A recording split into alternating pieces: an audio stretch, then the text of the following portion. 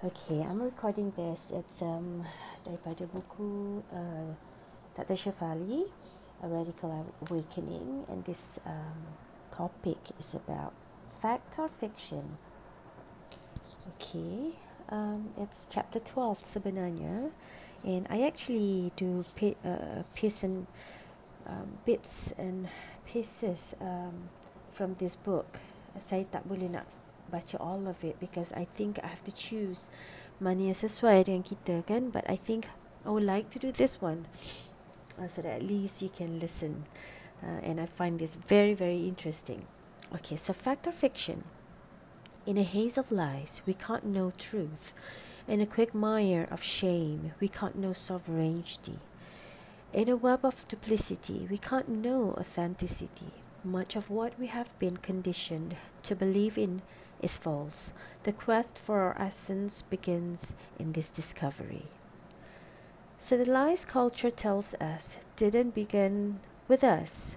They seeped into the minds of our parents, as they did with their parents before them. Never having had the chance to wake up, our parents unwittingly believed these lies and raised us to believe them as well. What happened next was pivotal. We imbibed these voices as our own. Now, those voices are our voices. We cannot tell them apart from ourselves.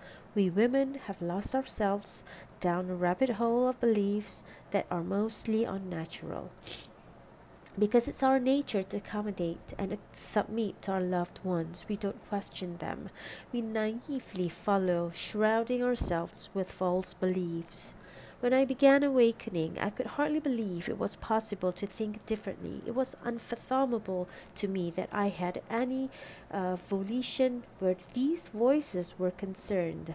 I felt fated to believe they were who I was. Only when I realized that these voices were lies was I able, slowly at first, to detach from them. Okay, here I would like to put a full stop. Remember, I always say, I always said, self-awareness, self-awareness, self-awareness. So in this journey kan, saya melihat kita di dunia ini sementara. Allah meletakkan kita di sini. Bagi beragama Islam, Allah meletakkan kita di muka bumi ini untuk kita mencari dan mengenali siapakah diri kita.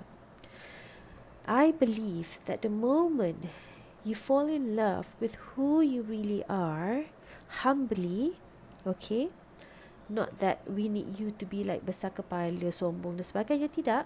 But the moment you betul-betul kenal siapa diri you, the self-awareness in yourself, then your connection with God will be very, very beautiful. Okay, so here Dr. Shafali is saying something similar. Yes, we have all these false beliefs, but if we keep on, without realizing that it maybe ianya memberi orang kata bahaya ataupun salah langkah sebagainya, kita tak fikir panjang, kita tak fikir deep, kita terus je ikut je tanpa berfikir, rugi sangat-sangat. Because the moment you ada self-awareness yang tinggi, you faham, you jelas, you can be the cycle breaker. You can detach from whatever beliefs that you have in your head. Okay, so I'm going to continue here. Okay, so our conditioning is as deep and pervasive as the ocean is to a fish. We don't even know we are being conditioned. We are deeply indoctrinated from our earliest days. So it's natural we think this is the way the world works. If our parents told us to pray to purple porcupines that hide in the sky, we would. If they told us that the world was shaped like a triangle, we would believe that too. So you see, learning or teaching our children by not explaining what it really is, it's not going to be easy. It's not going to come easy as well. It's not going to give a good result at the end of the day. Asking them to salat without them understanding what it is, why you're doing it, it's hard. It's hard for a child to just follow without understanding why they have to do such thing. But again, when you do this, you just ask them to believe the cycle goes on. Your children will be doing similar thing as you without understanding, and again the cycle continues when they teach the children later on. So you see, that's the effect. That's the vicious cycle, if that's what you would like to call it. But yeah, the cycle will continue. Alright, so I'm going to continue reading this. I used to love a game my daughter played when she was young. It was called Fact or Fiction. At school, they learned the pivotal difference between the two. Facts are easily verifiable. The sun is hot. The earth is round. The shoe is blue. The wall is yellow. Fact, clear, observable, real. Nature doesn't need beliefs to be real. Rain is rain and gravity is gravity. The earth rotates and revolves around the sun. The seasons change when they do. The ocean creates waves or is calm. The sun produces heat and light. There is no disputing these realities and therefore nothing to believe in. No one asks another person, do you believe that it's raining right now? Do you believe that the sun gives us light?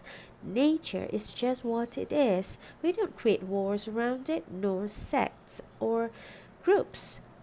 It's so obviously and painfully clear that our beliefs are simply that, beliefs.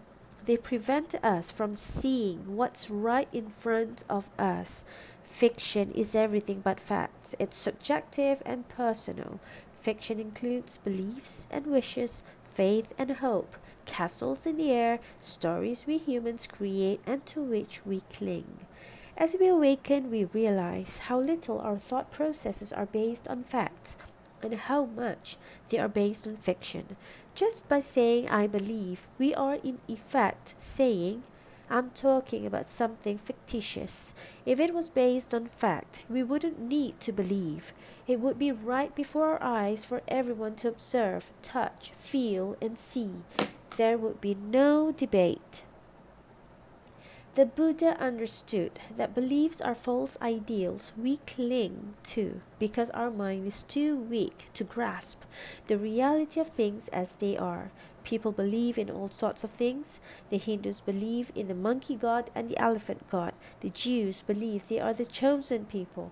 Others believe in chanting various prayers as if they were charms that could change their fortunes. Most people have a belief, a story that's about some aspect of life or death. It's on these beliefs that we construct the gods we choose to believe in and serve, and which become the basis of our daily reality. The Buddha also said that life is Maya, meaning an illusion. Things are not as they seem. What he meant is that our unique conditioning, histories, and emotional legacies color our perceptions. Our unawareness of this makes us feel that what we believe is real, yet much of what we see is the way we have been conditioned to see it. We see things as our mindset tells us they are, not as they truly are. Culture, and in particular the patriarchy, are deathly afraid of the awakened and empowered woman. She is a threat to the status quo. A woman is no longer docile, quiet, servile, and dependent, no longer willing to compromise her worth for another's comfort and well being, no longer willing to take second place except when she consciously chooses to do so. That woman, do you know what power she houses within her? She is a force to reckon with. She is a woman who has tasted the nectar of her own endorsement. She is unstoppable. She cannot be shackled by fear anymore. None of the old ways work with her. She sees through the my rage of it all. When her life touches others, they feel this freedom in their own lives. Soon all are liberated to live in truth. Such a state of being can never harm another, for each one's essence is honored. A woman who honors her own essence has the power to truly heal the world. To awaken means we stop playing to the tune of the outer world and instead start expressing ourselves according to our inner world. Once we understand that we have been living an idea of who we are versus the truth of who we are, we begin to peel away all that doesn't match our authentic self. I'm going to stop there for now and I'm going to continue later. Thank you.